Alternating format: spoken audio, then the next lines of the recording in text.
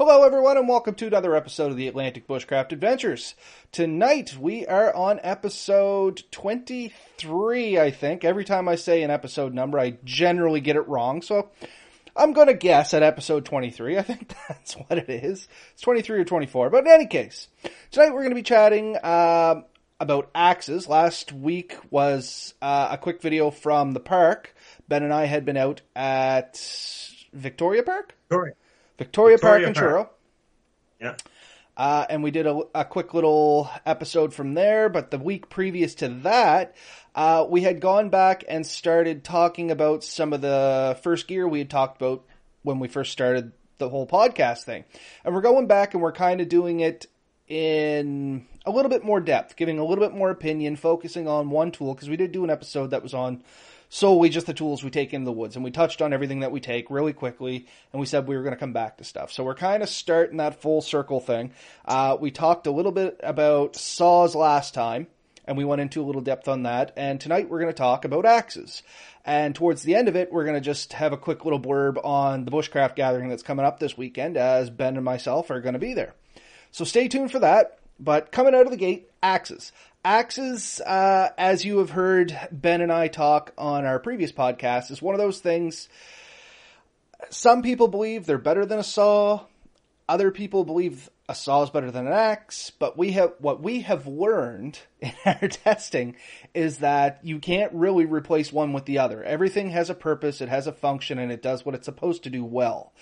So, right off the hop, I'm not going to tell you that an axe is better than a saw or a saw is better than an axe. Would you agree on that, Ben?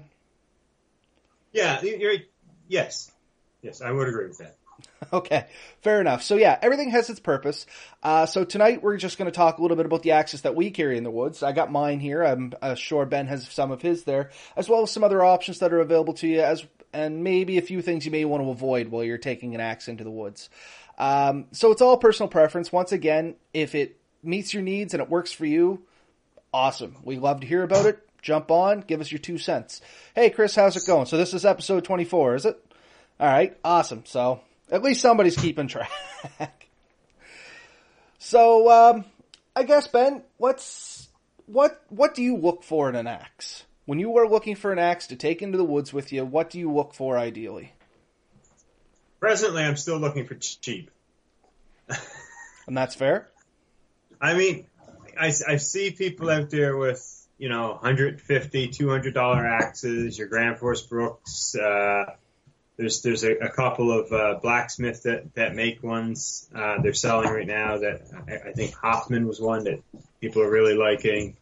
I don't have a $200 axe. I have the axes that I've put together or picked up at yard sales and stuff, but I look for something that feels good in the hand, that fits in my pack. This is my biggest camping axe. It's 24 inches long. I measured it before we started. It has a lighter than normal head for a 24 inch axe that came from probably an 18-inch hatchet. So I reheaded it. It was all fiberglass handle. And that's one of my go-tos. But I look for something that's got a decent, I would almost call it for your traditional axe. I got a few other things here, but decent profile, something with somewhat narrow cheeks, but not too narrow. You know what I'm saying? Yeah. Can you see there? Yeah. The wider, flatter ones are more for splitting wood, which I'm going to do a little bit of. The thinner ones are going to be better for cutting into wood. So you want something that's a bit of an all-around for camping. You're not going to take 4 types of axes with you, most likely. If you do, you're carrying more weight than I am comfortable doing. So that's a bit like yourself. Are you looking for similar things? Do you just... Well, I'm going to digress a little bit. I've learned what I don't like in an axe more than what I do like in an axe. So I don't like a super heavy-headed axe. As you said yourself, you want something that's kind of small, kind of narrow. And I'm not going to say I'm ashamed, because I'm not. I learned a lot of stuff with this axe, but I used to haul a specific axe with me around when I went into the woods, and at the time I thought it was the greatest thing ever. And I know somebody out there is going to see this, and they're going to laugh, and properly so. They're going to get a little chuckle. But I used to haul a double-bitted axe with me. And the reason that I used to haul a double-bitted axe with me, and as you can see, this one's starting to get a little worn and whatnot. I got to take it out and clean it back up. But anyway, the reason I used to haul a double-bitted axe, and the reason I liked the double-bitted axe, this one here is fairly narrow, as you had just talked about. It's thin. So I like that. But the main thing I liked was the double bit. I always kept one bit, or one side, dull. I just never really sharpened it much. I just tried to keep nicks and knacks and stuff like that out of it so it didn't deteriorate. But if I was doing any work in and around the ground, you just flip the axe over, you'd use the dull side, and I mean, you always had a sharp side to work with. But the downside to the double-bitted axe is that the head is really weird to swing. Where it is so narrow and so thin, you don't have that back weight. Like normally when you flatten these off on the back, you get a little back weight, and if you're trying to throw it at something, it has a little bit of sinking weight into it. A double-bitted axe doesn't have that. It's got this weird glidey feeling, in my opinion, and it's a bugger to store in your backpack. Because now you have two sharp edges versus the one, so you have to, like, the axe I carry, of course, I keep it wrapped, that way it can't, get damaged or damage something in my pack or something like that. But with the double-bitted axe, I always found that one side would fall off, and I would always get some sort of damage, or I'd be carrying it in my hand. And for a long time, I carried the double-bitted axe and the machete. And I thought I had everything covered and everything was great. But as I said, the big drawbacks of the double-bitted axe is its awkward shape if you're trying to swing anything, and the length of the handle. Like, that's like a 36-inch handle on top of the bit, and I've learned I don't like an axe that long in the woods. That's just a little too much handle. And the other thing is, with most double-bitted axe, you get this kind of straight type of handle versus one that's a little bit more ergonomic.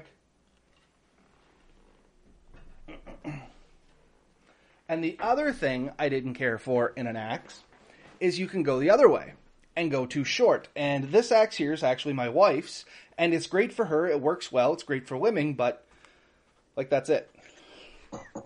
You know what I mean? It's a wicked little axe. I can't even say anything bad about it, and it's got a tent driver on the back of it. But for me, I can't wield this. There's not enough weight to it. I feel like I'm using some sort of weird inverted knife. So yeah. I can't get used to it. She loves it because she doesn't have a whole lot of upper body strength in her arms like I do. And it works for everything she wants to do. She can use it to do some nice precision work because it's super easy to manipulate. But I just can't get onto it. I've tried taking it with me in the woods, and I can't use it. I look like a bumbling fool trying to swing this thing around. Well, you don't swing it. Sorry? Does that have a bit of a notch in there for your finger to get in under the blade? Yeah, right there. Yes. That's pretty good. Oh, yeah, like I said, it's a great axe. Just not for me. And that's the thing. There's always a tool for everybody. This doesn't happen to work so well with me. And there's a little better picture off it there. So it does have like a tent driver on the back, or tent stake driver, or hammer, or whatever you want to call that. It's nice and sharp. And is that a Trailblazer? That is 100% a Trailblazer, for sure. So one of my other ones I had, again, my wife's. It's pink, wife's, not mine. Sure, Ben, sure. It's the next up version of that. And I have taken this. I have used this. It does have a little bit of length, so you do get some swing, right? Well, that's the thing. There's a certain length you need to get there before. But this one doesn't have that cutout, so you can get the nice tight grip underneath the blade. But it does have the ability, and that's what I would miss about your double-bitted axe. I like the hammer action sometimes, to drive a tent peg in, or in fact, I'll often use an axe to make my tent peg. So, for something like that, to be able to then drive it into the ground would be pretty good. Like I said, if I practiced more with this axe, and Chris is kind of laughing at it on me there, but and this is Mel's, but if I practice with it, I think it would be a great like belt tool to kind of fill that gap somewhere between a knife and an axe. If you're just doing fine stuff. Sorry? It'd be great for slicing up pepperoni.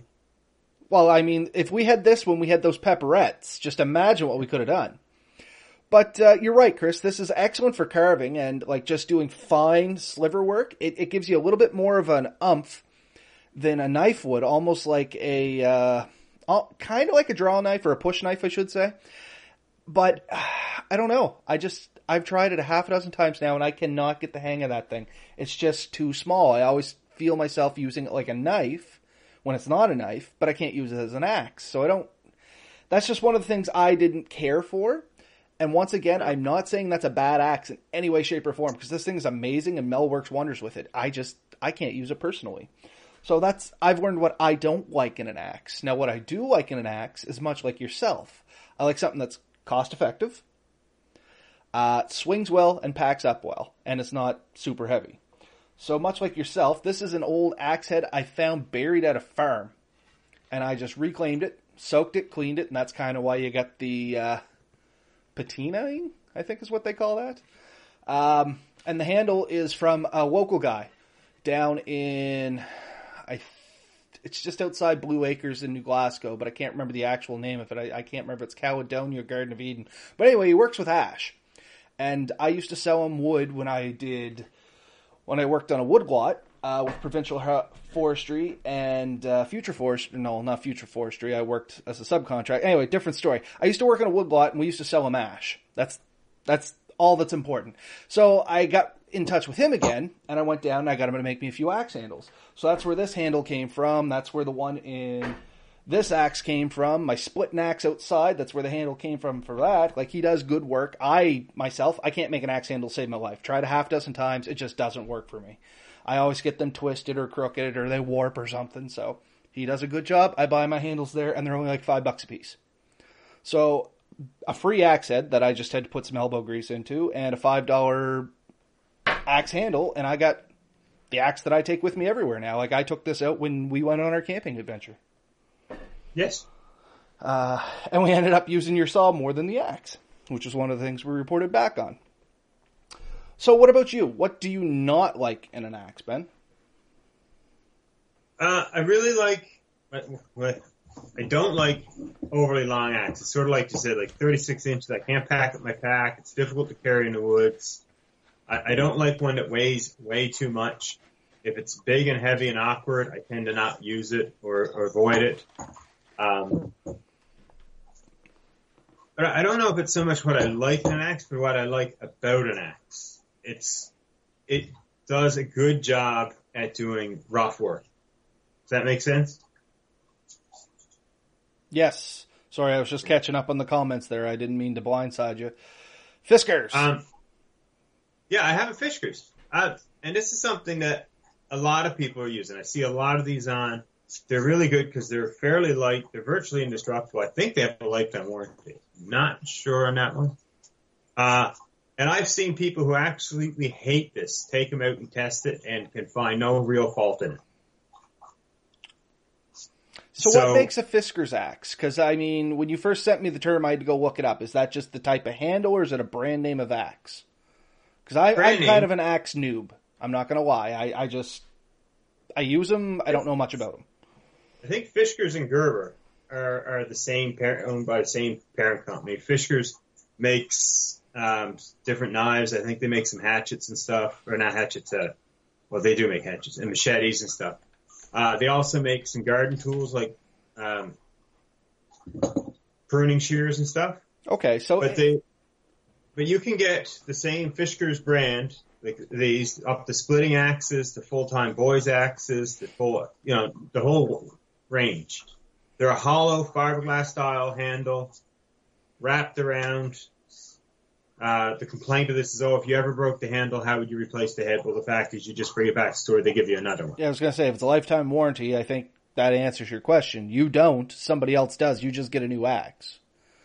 And some guys even tried to do a video where they wanted some broken ones so they could show how you could repair one in the field. And I don't know if the guy ever managed to get his hands on a broken one. I've seen videos where people ran them over trucks, never damaged them. Fiskars hammer at work. Cool, Mark. I didn't even know they made hammers. Like I said, I'm fairly new to the Fiskars name. I grew up with axes. I grew up splitting wood, but I once again, I don't know much about the brand names or the ideology behind them. I just know what I like looking for in an axe and what I don't like looking for in an axe. Well, you could go to Canadian Tire, pick one of these up any day of the week. You can go to Home Hardware, pick one of these up. They got a really nice hook on the end. They don't fall out. There's one that actually has a saw blade that fits inside back there. Oh, so those are completely hollow through, are they? Oh yeah, a lot of people actually stuff like paracord and stuff inside of them just so they have that length there because it's a bit of a storage thing. I don't know how deep it goes, but it's like That's quite a ways. Probably right down to the head or a couple inches from the head. so. You get here.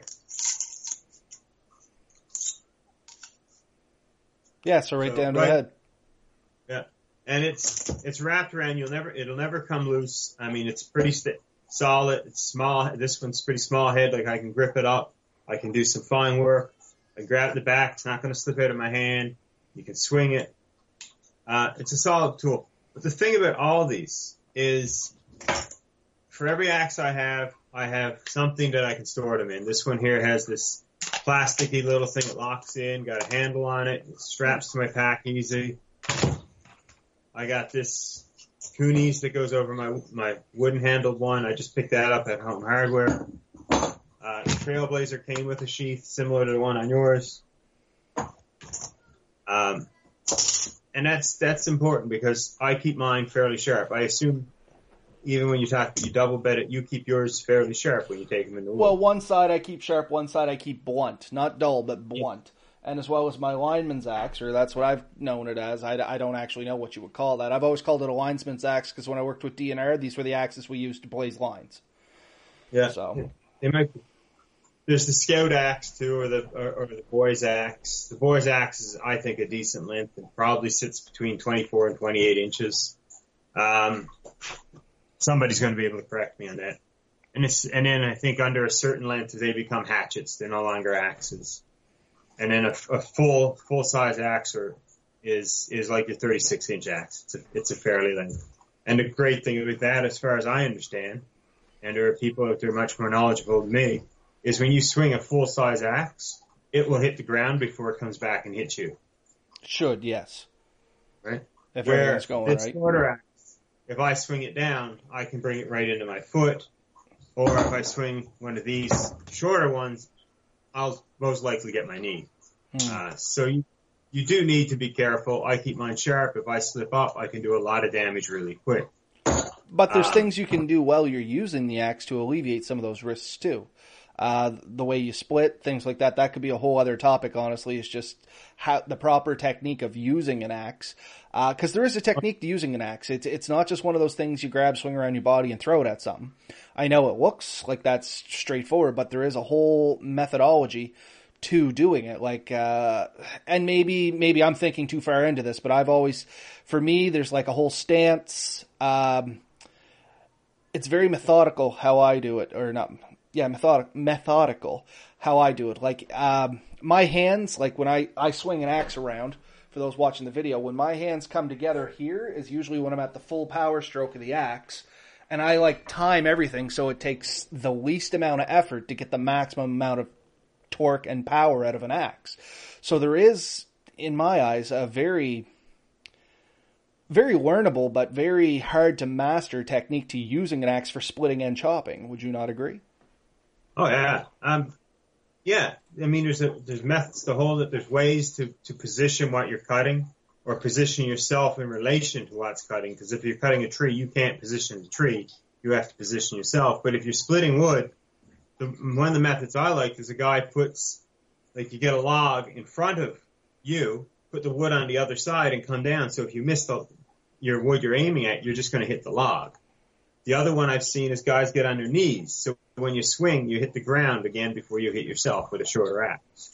Now, the only thing I'm going to say about getting on your knees to swing an axe for anybody listening is the reason people do that. Sorry, I shouldn't say the reason. My opinion on why people do that. It's to, in my eyes, it's to get, once again, one, minimize the damage to yourself, and two, get you to the correct height to swing ratio to get the full strength of the axe while you're splitting.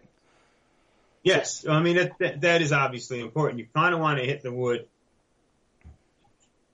when your arms are, say, parallel to the ground, should be approximately when you hit the wood. If you come down further, the axe is already now approaching, directed at you. Yes. So if you think about it, if you're cutting, you would kind of want to hit it around shoulder height or just below. And obviously that's not going to happen if you're splitting wood. That's why when I split wood growing up, we always had a stump that was 2-3 feet high. Exactly. And we'd put it on top of the stump and then split it and then toss it to the side. So my happy zone for power stroke is about the bottom of my sternum. That's where I find I get the most, because I'm a little shorter and broader. So, when you're shaped like a ball, you do as a ball does. But anyway, that's my happy thing. And growing up, we always used a splitting block, or like you used a stump. We always just found the biggest block we had. That now became your splitting block. Everything got split on top of that. 1, for protection. If it glanced, it had something else to hit. And 2, it put everything at the proper height. Yeah. And we did the same thing. It was just the biggest piece of wood. We stuck it there. It was the stump or the block, or whatever you want to call it. And we went through quite a few of those because we burnt a lot of wood growing up. That was always something that it seemed like growing up, there was always a chore that wood needed to be moved somewhere, somehow. And I know I did less than the generations before me. They had wood even more constantly. So I can't imagine how the older generation did it. But oh man, my little bit of a story time. My father, this is how I got into working in woodlots and stuff. He always done firewood as a business. And we would do on average a 400 to 500 cord a summer. And that all got done with the wood splitter, and for whatever reason, our own wood always got done, hopefully with the wood splitter, if it was still running at the time, which most times it wasn't, so it got done with an axe. So that's where I learned a lot of my splitting mechanics, and we had a house where you had to cup your hands to light your lighter because it was so drafty. So we burnt about 12 to 13 cord a winter just in firewood. So I got lots of practice splitting. But like I said, I've always used an axe, but I don't know a lot of the ins and outs of axes. I know people that really know a lot about axes can tell you specifics about the angle of the handles, and just putting a head on a handle, there's a lot more to it than just jamming it on. You got to make sure it's not cantered, it's straight, that you don't have a twist. There's a lot to it, and there's people that are way better at it than I am, but I know there's a process to it. At least I acknowledge that. And that's what our listeners should be aware of too, is you have to appreciate the actual time, effort, energy, and knowledge that goes into the proper use, maintenance, and even purchasing of an axe. Yeah, and now I think you've made a great segue into this, is maintenance is another thing that I want to have. And if we were going to compare the axe to the saw, the thing I like about the axe is it's easier to maintain in the field. Would you not agree? I would 100% agree. Worst case scenario, if you broke a handle, you could potentially make another handle in the field. If you broke the handle on your saw or the blade on your saw, you're going to be real hard pressed. Well, you might make a new handle for a bush saw, but if you break the blade, you're going to be real hard to make or forge a blade in the woods. As where an axe head, there's a lot of steel there. The chances are, I'm sure somebody somewhere has had an axe head completely fail on them, and it's cracked or split or chunked or something, but generally, that's not an issue. No, and so I grabbed a few quick things from my drawer over there, where I keep bushcrafting items.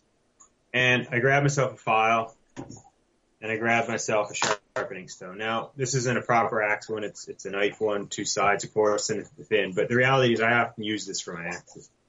Oh, I always use my knife stones to polish my axes. Yeah, there's the round puck one that most people use because they're better than me. Yeah, I lost mine, so. But the reality is, if I had those simple tools, or even without those tools, if I could find a decently smooth rock in the woods, flat with enough roughness that I could do it, even if I put chips and dents in my blade, unlike my saw, if I cut into something with a saw and dulled the blade, chances are it's now useless. The axe, I can put an edge back on. I can do minor repairs to it. I can potentially, like you said, replace the head. Another tool fits right into with your file. Have you seen these before? Called a 4-in-1? Yep. They're like diamond powder, aren't they? No. Well, it's not a file. It's a rasp. Oh, okay, sorry. To me, it looked like one of those 4-sided diamond sharpeners. Yeah. Oh, okay, so I see the rasp there now. Yeah, there's curved rough, curved fine, flat rough, flat fine. And it's great for doing minor touch-ups and stuff. It's really good for fitting your head in your axe and stuff. Just getting those little, like you say, making sure you got the right cant, making sure it fits in the head. This handle, I did a lot of work, and I'm still not truly finished, and it's mainly because I got tired.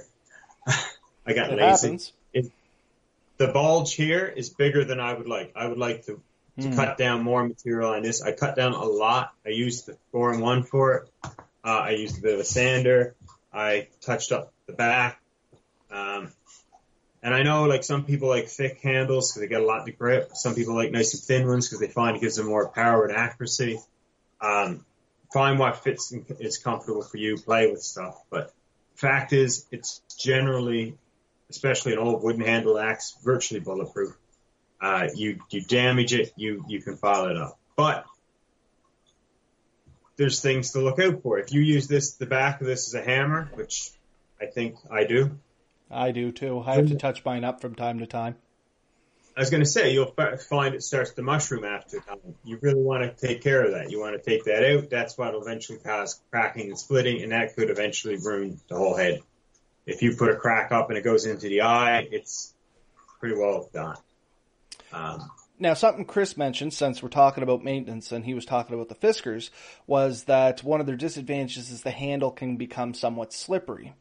And just where we're talking wooden handles, because we're both carrying wooden-handled axes, don't think these go without that either. In the winter, if these build frost, these can actually get incredibly slippery, and that's something to be aware of too. However, there is a secret to keeping your handle from getting frosted, and I don't know if you know this one or not, Ben. You see the little hole in the bottom of my axe?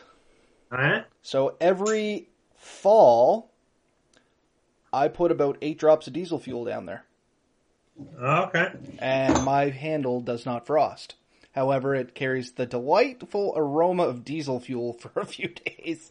But it soaks into the wood. Like, I put the drops in, I store it indoors in my office, and I just keep it upside down and let that work down into the wood.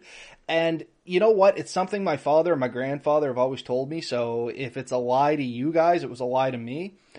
But I do it every year, and I swear by it. Like, I don't get frost build up on my woods axe. But when my splitting axe outside, when I had a wooden handle, it would frost up. A couple times, it's actually caught me off guard. And I've actually slipped a little, never flown out of my hands. But what normally happens is you screw up the swing of your axe. And that can lead to glancing or missing and inaccuracies, which leads to a lot of other dangers. But, yeah, that's just something that I've done, and it's always worked for me. So, good, bad, otherwise, if you want to try it, go for it. That hole does not go super far into the wood. It might be in there like 2 inches. It's just literally enough to cup the diesel fuel and let it run down into it. Kerosene will work too, because there's very little difference between kerosene and diesel fuel. Furnace oil, same thing. But, no, sorry. Actually, I feel that if you were to oil your handle at all, with almost any type, so linseed oil, stuff like that, would just keep the water out of it. And that could be exactly what it's doing. It's just displacing the water. Yeah. I do put a little bit of like linseed oil or something on my axe. I'm just playing this, and this here has a rubbery plastic, and right now it's got a lot of grip. And that big swell on the back of my Fiskar it really hooks your hand. I would think you'd be hard pressed to have that ever slip out. Could it move around on you? Maybe a bit, especially maybe with gloves, maybe. But I think it's got a decent grip. I would put it as comparable. There's probably a situation where they're bad. The other complaint I've heard with the Fiskar is the metal is a little bit soft and will nick relatively easy. A little bit of upkeep. That's all that is. Yeah. So it's something to keep in mind. I mean, they're not truly bulletproof. You hit a rock or an overly hard piece of wood, you can put a nick, a dent, a damage to your axe, but they're usually fairly durable and something you can really pound with. I mean, so here's a bushcraft hack for you, straight from Chris, the man himself. A good thing about the Fiskars, though, you can have a heated handle. Just shove a couple hand warmers down in them once they're activated. Thoughts? That is genius. That's what I was just thinking. I was wondering, if that, he may be saying it as a joke, but I'm taking it seriously. And I'm like, I wonder if they would actually fit down there. I'm thinking that would work. That's awesome. And because it would restrict the air and you'd only be getting it in the end, I think it would last like all day. Like you put one in there, I bet you it would last the whole day. So it'd be great for doing small workout around the camping, like say fall or winter. Well, this is the thing, like, it is genius, Chris. I got to commend you on this one. But when you're working with an axe, oftentimes, like working with gloves, it's awkward. I mean, we pushed gloves in the past, and these thin gloves here would probably be fine. But heavier gloves, you just don't have the feel to truly do what you want to do, especially if you're doing the finer work with an axe that you could potentially do. Now, these have great grip too, so that. But yeah, you could really allow you to do work longer in a situation where it's cold out and you need to work without your glove. So that has some potential. I like it. So apparently it does work. He has done it. He's just climbing it back. So I'm gonna. It seems ingenious. That is an absolute ingenious idea. So there's the takeaway, if nothing else, from this entire lecture. Or not lecture, podcast, sorry. If you have a Fiskars bush axe or hatchet or anything with a hollow handle, heated handle. You heard it first here at Atlantic Bushcraft Adventures, straight from the man himself, Chris. Now, have you seen some of the, and I'm going to call them gimmicky, but honestly, they're not horrible, in theory. I think Zippo released an axe, Zippo of all companies, that had a bucksaw blade inside the handle, and it reached over and it hooked onto the sheath for the axe, and you held onto the handle of the axe, and you could cut. It had like the triangular shape. I have not seen those, but I am intrigued. And Fiskars or Gerber, I'm not sure which. Like it had the one where I said like it's kind of a sort of like this style, like a handle with just a blade, and it slides right into the handle of the axe. So you have like a 2-in-1 option. So there's some neat things out there.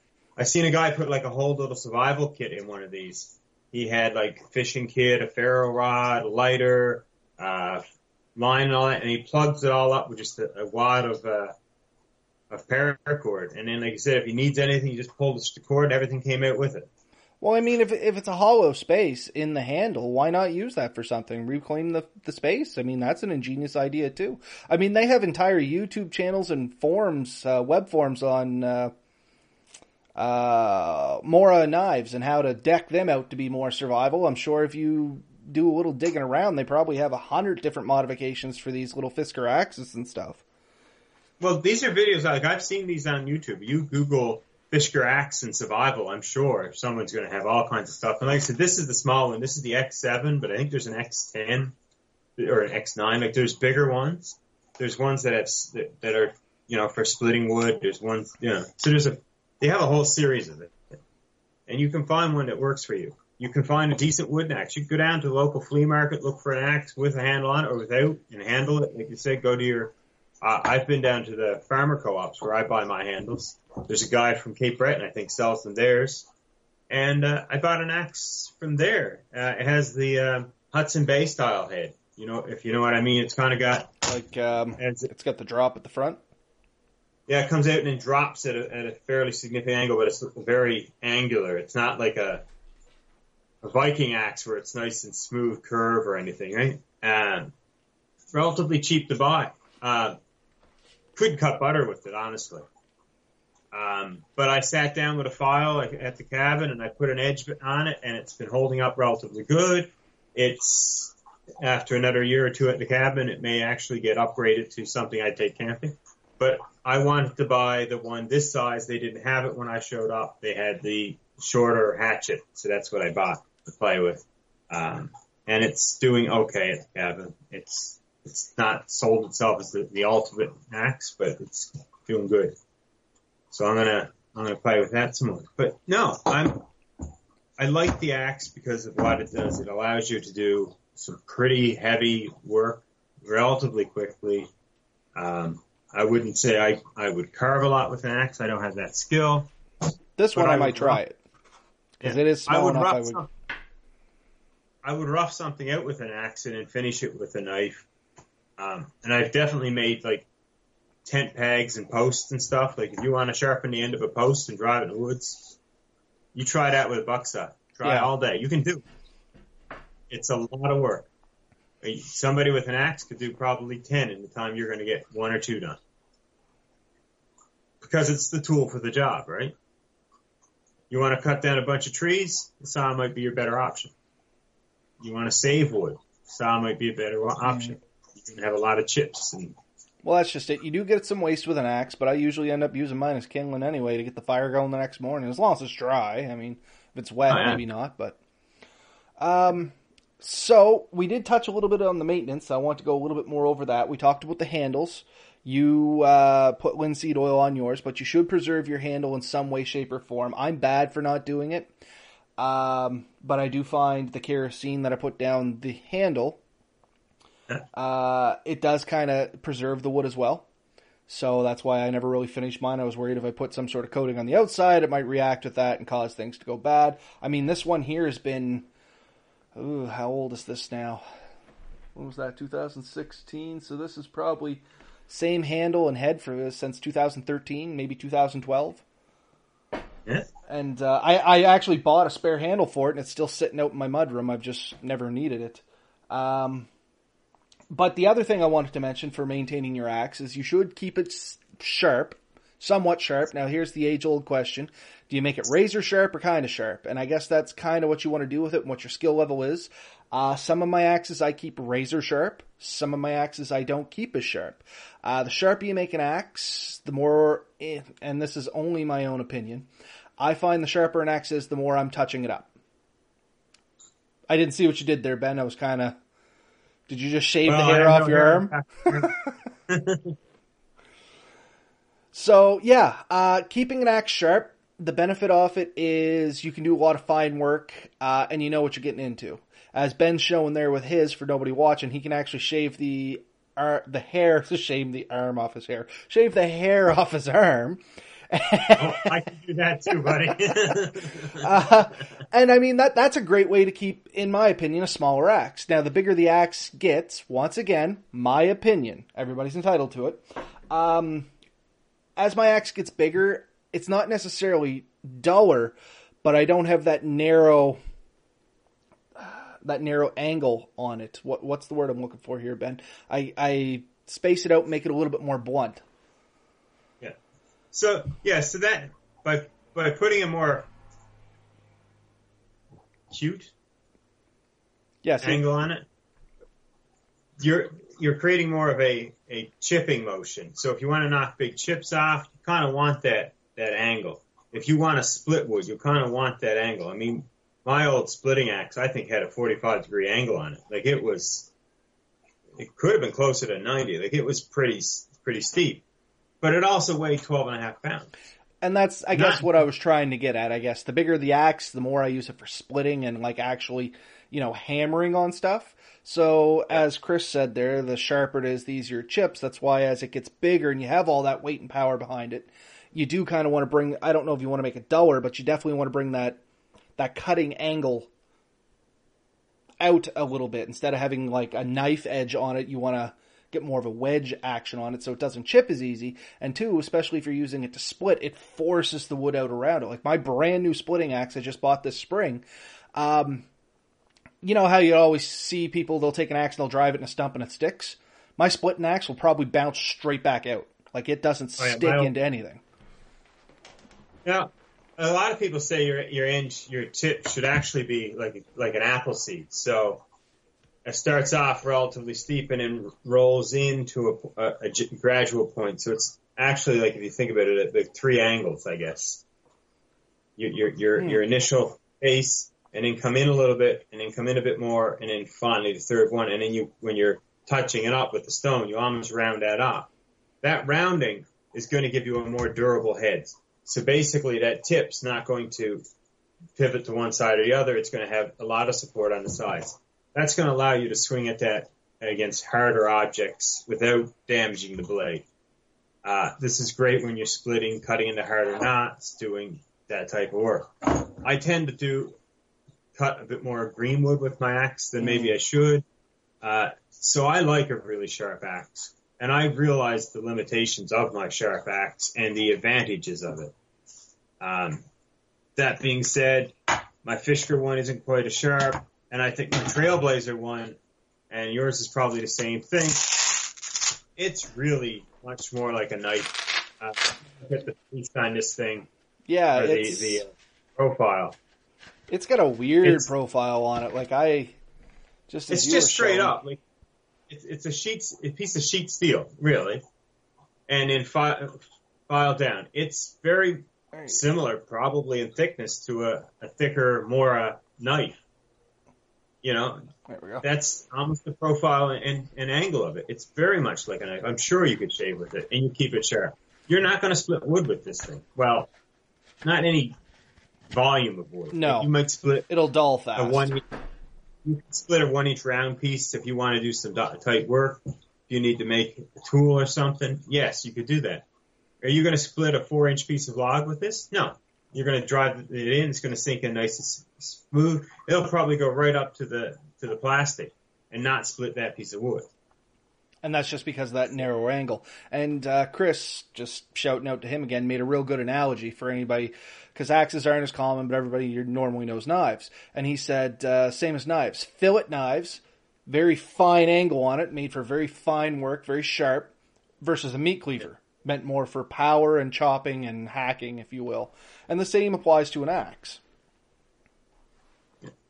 Yeah, in fact, I would say that little hatchet or that little axe you got there that melts is much more akin to a cleaver than an axe. Yeah, and you know what? That's a perfect way to describe that. It's like a short-headed cleaver. But it still works good. Like I said, I am not knocking that hatchet in any way, shape, or form. It serves a very specific purpose, and she loves it, and I'm not taking anything away from it. But that's the thing. You gain, the power of an axe is gained through the swing. You can pull back and you can swing. You can drive it into a piece of wood. You can use the back as a hammer. It's a multi-use tool. It definitely has a purpose and a spot in my pack for a lot of trips.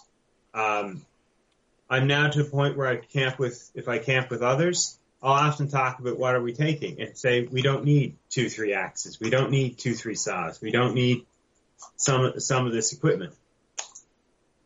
Compare it to a knife. I'm never going to call up Robert and say, Robert, let's go camping. Are you taking a knife? I'm not going to bother. Yeah, I generally have like 2 or 3 knives on me at all times. I'm going to have, also, I am at least going to have one knife. I don't know if I've ever, except when they put me on a plane and I have to be without my knife for a few hours, I'm never without a knife.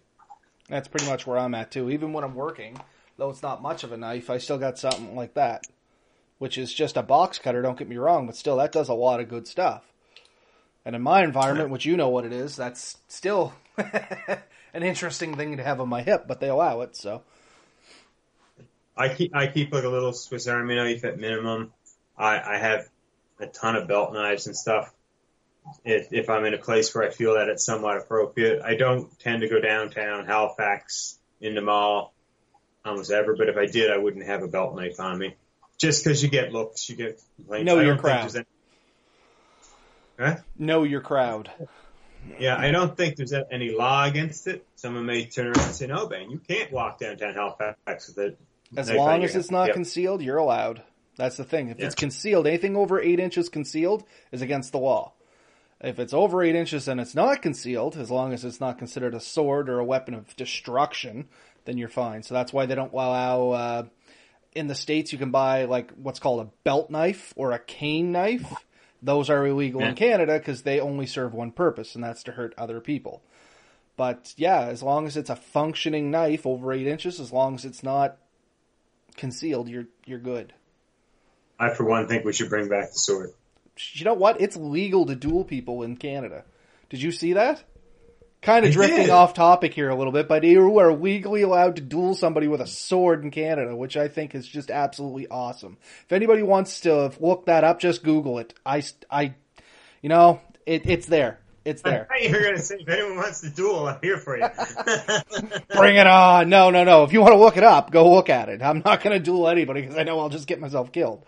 But I'll tell you what, but you get yourself in a duel, I will make you the sword. nice. But anyway, we digressed a little bit. Last thing I'd like to say maintenance-wise on this, do you oil or wax the head of the axe at all? I am a horrible human being, and I do not really. If I notice corrosion or something building up on them, I might spray a little bit of oil, or even maybe if I had to WD-40, clean it off.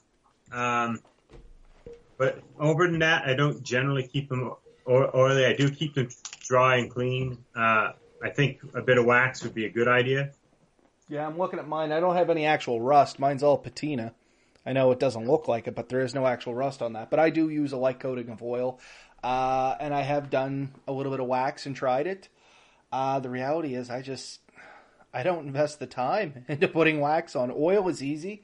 When I'm sharpening it, if I'm using honing oil or something, once I wipe it all down, I might put 2 or 3 drops on the head and just kind of give it a go over. I know it's not the best oil for it, but I mean, oil is going to displace water, and that's all it's meant to do is prevent rust. So, I also prescribe to the theory that you should not paint your handle. No, not paint your handle. Why? For the slipping aspect of it? If you go into any hardware store and find like a store-bought axe, I would say like Garrett, Garret? Yep. Those, they're all like the handles are dipped in like a paint, sometimes even with like a grit in them and stuff. Mm-hmm. I have been told, and I believe it to be true, although I haven't really tested it, that a painted handle will chafe your hands quicker, cause blisters and general discomfort. And companies sell them like that because it's cheaper and easier than oiling them and maintaining it while it's in the store. Paint's kind of a one-off thing. A lot of guys out there on YouTube and the internet world will tell you that if you get one with paint, get like a scraping card or one of these foreign ones and sand it all off, oil it, and you'll have a better axe. I believe that to be true. I just can't prove it one way or the other. Okay. Others will try. I got one for you. So the guy I buy my axe handles off, I asked for it not to be done because I like the consistent wood grain. He does not paint them. He salt water dip dyes the end of his handles. What do you think of that? I see no issue with that.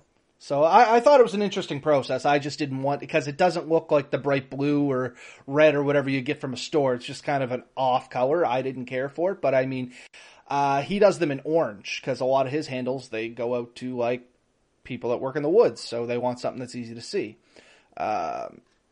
Just reading up on Chris's thing here. He, for one, thinks that we should be allowed to own switchblades. Well, switchblades are a whole other thing. Long story short on that, technically any knife you can open with one action is illegal in Canada. But there's a super weird gray area in there because technically this knife here, you can go to Canadian Tire and buy because you can open that with one hand, right? But I would not be able to ship that into Canada. So there is like a weird double standard for knives coming in. I've actually had knives canceled at the border and sent back because they could be opened with one hand.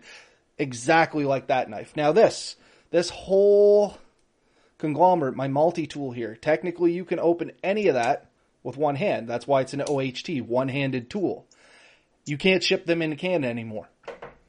So, I mean, there's a very weird law in place there, and I suggest anybody that's interested in or buying knives outside of Canada, do your research, or you're going to be horribly disappointed, because I'm out like $200 in knives. But, yeah, there's some weird laws there. Switchblades, like, a knife's a knife. I don't care how it opens. I'm a firm believer in tools, and it's people's intentions that are bad. Take for that what you want. I don't have a problem with switchblades. They're banned because they're a weapon.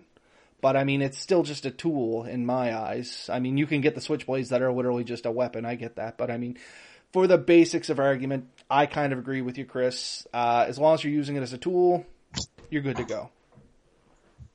Yeah, I mean, I kind of agree with you guys there. I kind of see the point on some of them. But I have knives here, knives I buy at Canadian Tire Net. They have the little stud on it. You can grab it with your thumb and flick it open, and I play with those all the time. When I got the Gerber originally from the military, open up the pliers and whatever. That action's fun. I've had knives where you can adjust the tension for how the blade is held, and it still had a locking mechanism. So I just backed the screw off by a quarter to eighth of a turn, and then just through centrifugal gravity, when you swing your hand out, it would fly open. I see no real problem with those personally. But if you have a knife that's pretty well only purpose is going to be to shiv someone, I don't see the point of having it. I really don't. And that would be something that's too thin and to really carve in wood. You really wouldn't fill it. It would no longer be a tool. Yeah. I don't think there's a ton of those out there, though. I think, a knife is a pretty multi-use tool. If you can cut with it, you can at least open a letter with it. If there's another reason to have it, I see no problem. Now, seeing we're down this rabbit hole already, the one that really gets me is butterfly knives. Ooh, yes. I like butterfly knives. I think they're fun as heck. I don't know why they're illegal, because they're generally single-sided. It's just generally, and I say this loosely, it's still just a single-sided blade with a weird mechanism to open. But anyway, that's a rant for another day. But there's not a balsa knife or Belisung. So you can buy unsharpened ones. Yes, as long as they're drilled in ceramic. Yeah. If you have no possible way of putting an edge on it. I can put an edge on anything, but if you take the blank out and you reshape it and put a new one in it, I mean, there's holes through this whole thing. But anyway, yeah, you can buy. They're called practice Belusungs, and they're for just learning like the knife tricks and things like that. But yeah, that's once again a whole other topic, and we can go down that rabbit hole later. Slowly jumping back to axes, I guess. Is there anything you want to say on the axe topic? Oh, yes, there is one thing I wanted to include on this axe topic and get your opinion on it. I don't have one, so I can't say much, but it's kind of an axe, not really an axe. Or you know the ones I'm talking about? They kind of look like a machete with a hook on the end of it, but they consider them an axe. The bush axe, I think is one of the names on it. Okay. Or a bill hook. Yeah, like a bill hook axe or something like that. I don't own one. I have zero experience on it, but we're talking about axes. What's your thoughts? So I also do not own one, but I have had the advantage of using one. A buddy of mine brought one to my cabin. I camped with him occasionally. I camped with him only a few weeks ago at Gasper Lake. But he had one. He came into my cabin with it. We used it because I knocked out a fairly large tree. I actually knocked it into the lake, maybe. Maybe it fell near the lake. Let's just say that. And to cut it and clean it back out of the lake, we use that tool. And it is awesome. It kind of has that ability to reach out and hook something and cut into it. The shape is quite neat because it gives you that swinging action, but it also kind of gives you like a knife action. And that hook allows you to kind of get a pull and cut action out of it. It has its uses. I think he actually prefers it now to an axe in the woods. And that's the thing. Yeah. Some people really do. I've never used one, so I don't know. It has its purpose, and it's kind of one of these, doesn't really fit in a specific category, but honestly, its blade is just as functional as this, like the thin Trailblazer style that we had here. You got some decent reach with it, probably as much or more than this, because of its whole action. So are they any good for splitting? Or does that hook kind of defeat that purpose? I think you could split smaller wood with it if you're careful, but it wouldn't be an ideal tasking for it. And okay. I think you would be hard pushed to use it to kind of cut like to sharpen a stake or a post, because again, that hook kind of is in the way. But to delimb a tree or to cut down smaller bush, yes, like 3-4 inch pieces of wood, you could probably cut no problem. Get much bigger than that, I think it'd be useless. Fair enough. Now the last one, I'll pick your brain on. Oh, sorry, did you have something to say on that? There's probably someone out there who would disagree and say I've used it to cut much bigger pieces of wood, and more power to you. I can't see it as being more efficient at that point than this axe. And that's the thing. Like I said, I got zero experience. I'm glad you had a little, so we at least have an opinion on it. Have you ever heard of a Brazilian bush blade? Which still technically is kind of an axe, but not really an axe. That the one that's got like a steel C, and then it's just a thin blade going inside the C? Yes, it is. Used commonly for working around blazing trails, because they're good for like just taking a swath off a tree to blaze a trail. But more commonly where I see them is Christmas tree use.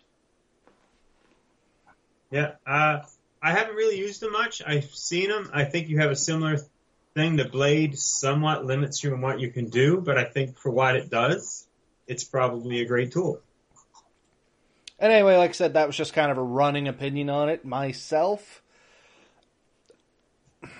I don't see it being a true axe. Somebody will disagree with me, I'm sure, but I don't see it being a true axe. But I figured I'd throw it out there because it is technically in the axe family.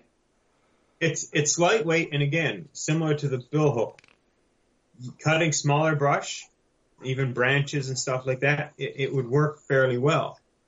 But once you reach to the ends where the blade attaches, it's pretty much that's done. going to limit your use, right? Anything bigger than that, you're not going to get inside that blade. You're going to have it's not going to work. Not to mention that the blade that runs between the C, it's prone to torquing and twisting. I have used one of these with Natural Resources a few times when we were doing stuff, and I mean, they do serve a purpose. Oh, yeah. They suit that purpose great, and anything outside that purpose is just kind of, you're working for it, honestly. You can do other stuff with it, not saying you can't, but you work for it.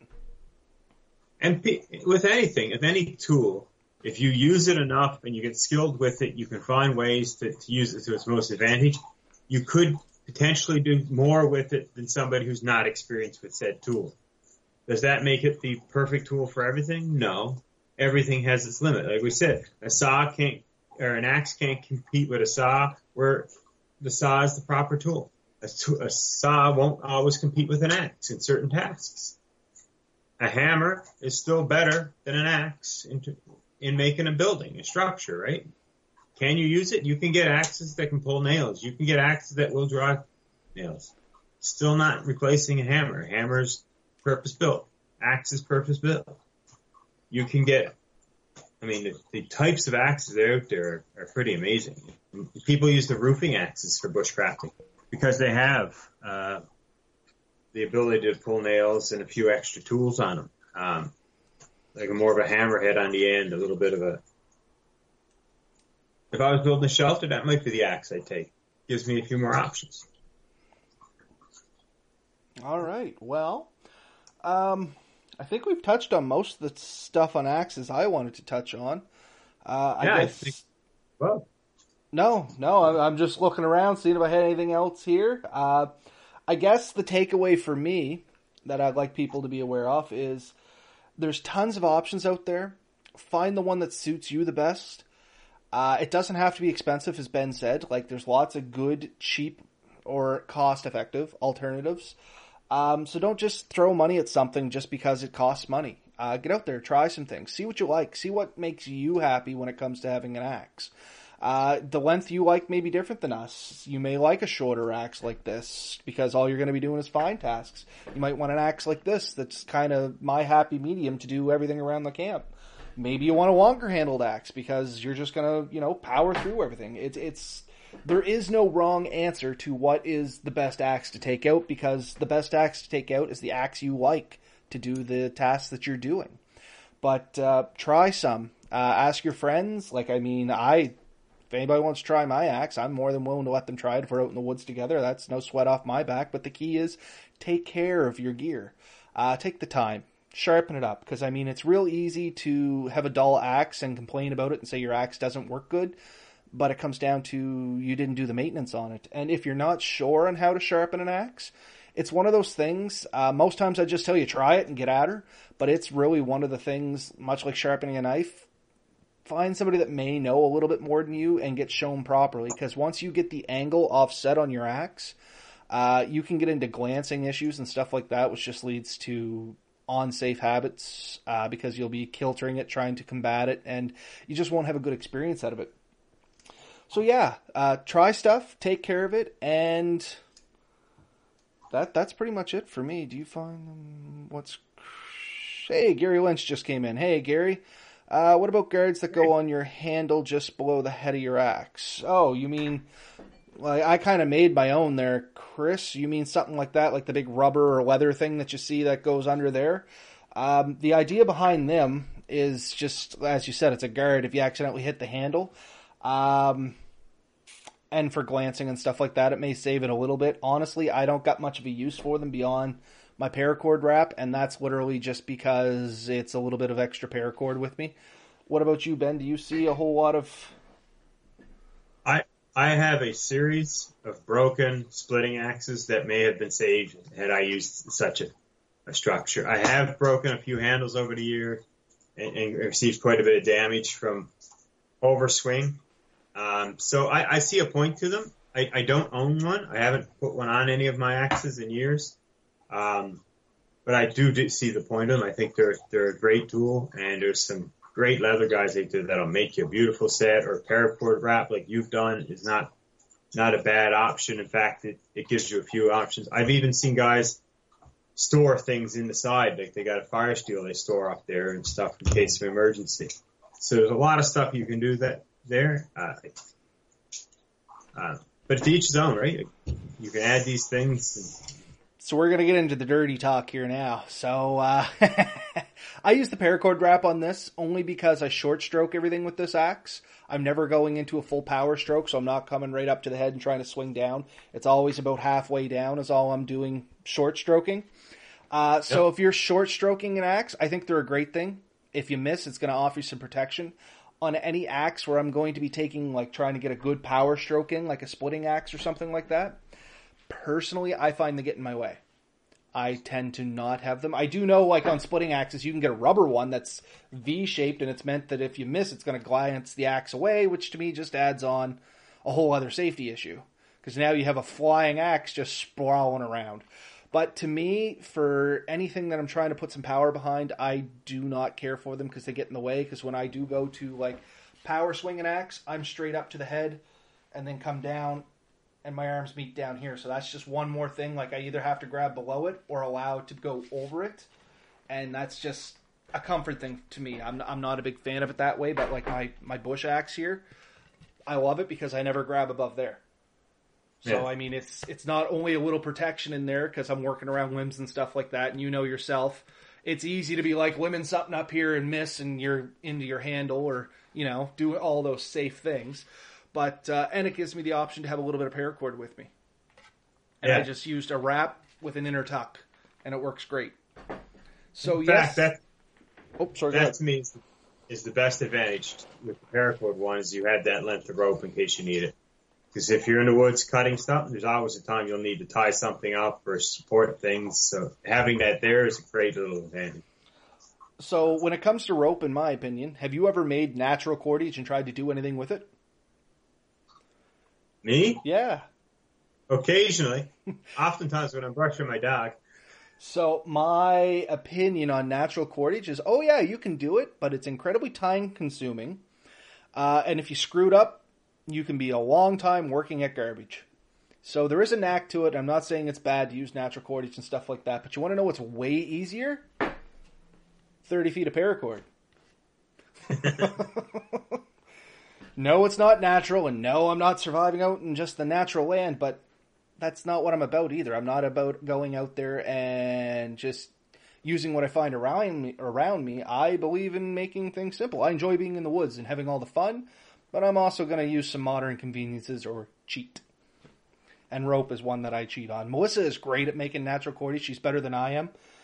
And honestly, to get like 30 feet of natural cordage, it takes a while to gather the materials and clean out the materials and then get the materials worked. Or you can just peel off 30 feet of rope and you're done in 5 minutes. Well, I mean, you want to go real natural. Maybe you should go back to a wood or to a stone head axe. You know what? I am going to try that. I want to make a stone head axe. So we haven't talked about it on this because we were talking about natural axes, but that is another option for an axe. Once you know how to make a stone axe, you have the potential of making an axe out in the bush. It's something I've never done, but I do want to try it. I watched someone do it one time in a river, a video anyways, of a guy doing it. And he found like a rock with a little bit of a hollow in it, and he found another rock, and he sat there with a bit of sand. He just started working at Londat Hollow, and he shaped like he didn't chip one. He grinded one by himself on his thing, and it took him hours. And then he split a log and he stuck it in it and he wrapped the cord around it so he wedged it in place. But then when he went up cutting wood, like, you're just beating a piece of a tree into submission. You're not Pretty cutting much. it. Like, he's beating the fibers apart, right? Like, it is a rough way to go. I like a little bit of convenience. I do. But, no, I mean, all these little things you can add on or do with an axe, they're great. I really feel that at bare minimum, though, you definitely want your safety, your sheath, your face, whatever you want to call it. You want something to cover that. And you don't need a fancy sheath either, guys. I mean, that is not the best option there. It's just a piece of inner tube with a piece of, what is that? That is... garden hose, isn't it? No, I think that's high pressure fuel line. I had some laying in the garage and I cut it to suit. So, I mean, that works. That protects the edge. It protects you. It protects your gear. I've made Kydex. Yes, I was about to mention that. I made a Kydex one, or Kydex style, out of vacuum hose, PVC tubing. And just riveted tips on it and stuff. And that worked great. But I had a fancy lacing system on it. It was very complex. And I found that I used to mess it up. Oh, well. But there is options out there, ranging from, like your axe, very cheap to very expensive.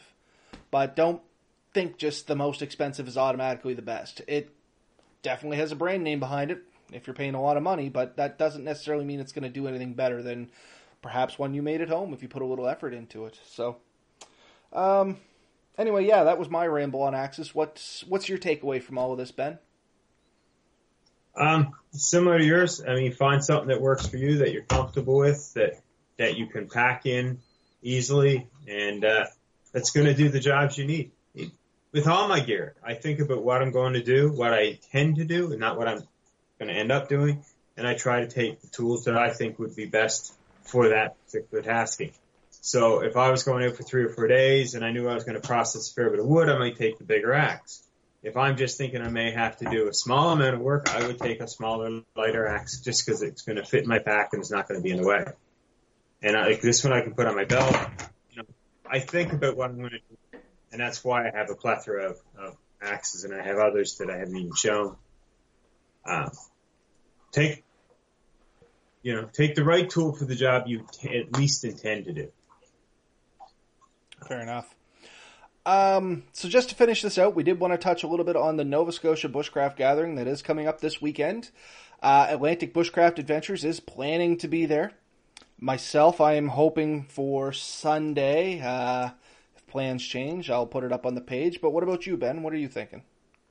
My intent right now, as it stands, is to be there Saturday, probably midday to early to late, either late in the morning or early in the afternoon, and stay till Sunday. I'm going to meet some friends there. I've already been talking to them. If you go on to the Bushcrafting, Nova Scotia Bushcraft site, you'll probably see some of the conversations. I'm really looking forward to getting to talk to some people who watch our show, some people who don't. That's really good too. But just people who enjoy doing the same sort of things that we do, and other people who do very similar things as in the way. There's some bushcraft YouTubers coming up there for sure, and talk to them. Maybe we'll see Gary Lynch there. I know Jeremy's showing up. A couple of buddies of mine.